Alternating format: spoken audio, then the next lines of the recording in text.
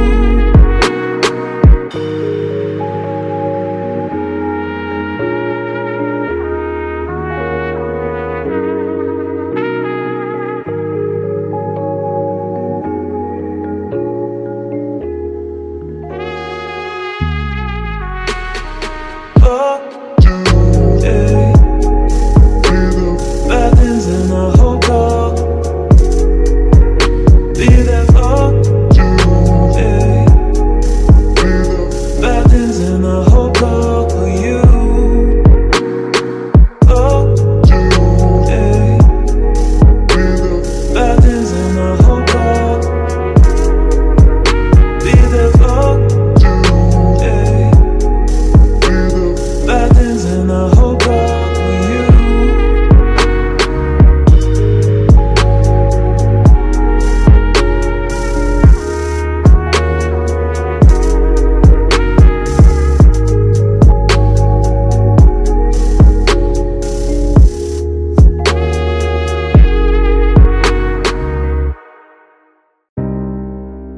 Welcome back to the FuffaWeb Italia Free International Podcast, where we're painting a picture of graffiti's place in the world of art.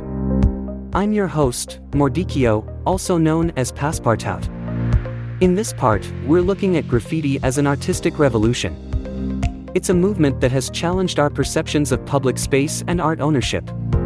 Graffiti artists like Banksy have become household names, with their work sought after by collectors and enthusiasts. But what does this mean for the art form itself? The commercialization of graffiti raises questions about its authenticity. Can graffiti maintain its spirit of rebellion when it's sold in galleries for thousands? This is the paradox of graffiti: it is both anti-establishment and increasingly mainstream.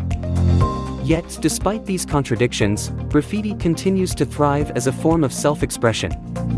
It's a dynamic and ever-changing landscape, with new artists emerging and pushing the boundaries of what can be done with a spray can. Graffiti is more than just writing on the wall. It's a visual language that speaks volumes about our society. It's a form of art that refuses to be confined, constantly evolving and reinventing itself. As we look towards the future, we see graffiti transcending beyond walls and streets. The digital age has opened up new avenues for artists to express themselves. With the advent of virtual reality and digital platforms, graffiti artists can now create without limitations, their work instantly accessible to a global audience. This digital evolution also brings about a new set of challenges and opportunities. How will digital graffiti maintain the raw, spontaneous nature that defines street art? Can it still carry the same impact when it's not physically part of our urban landscape? Despite these questions, one thing remains clear: the essence of graffiti as a form of artistic expression is here to stay. It continues to adapt, to provoke thought, and to beautify our world in unexpected ways. As technology advances, so too will the methods and mediums of graffiti, ensuring that this vibrant art form will continue to leave its mark, both in the physical and digital realms. And for today, this is the end. Thank you for joining me, Mordicchio, on this colorful journey through the world of graffiti. Remember, art is not just about what you see, it's about what you feel, what you think, and the conversations it starts. So, let's keep the dialogue going. Follow us on YouTube, Facebook, and Instagram for more engaging content, and don't forget to check out the links in the description. This has been the FuffaWeb Italia Free International Podcast. Until next time, keep your eyes open for the art that surrounds you, and maybe, just maybe, you'll see a masterpiece where you least expect it.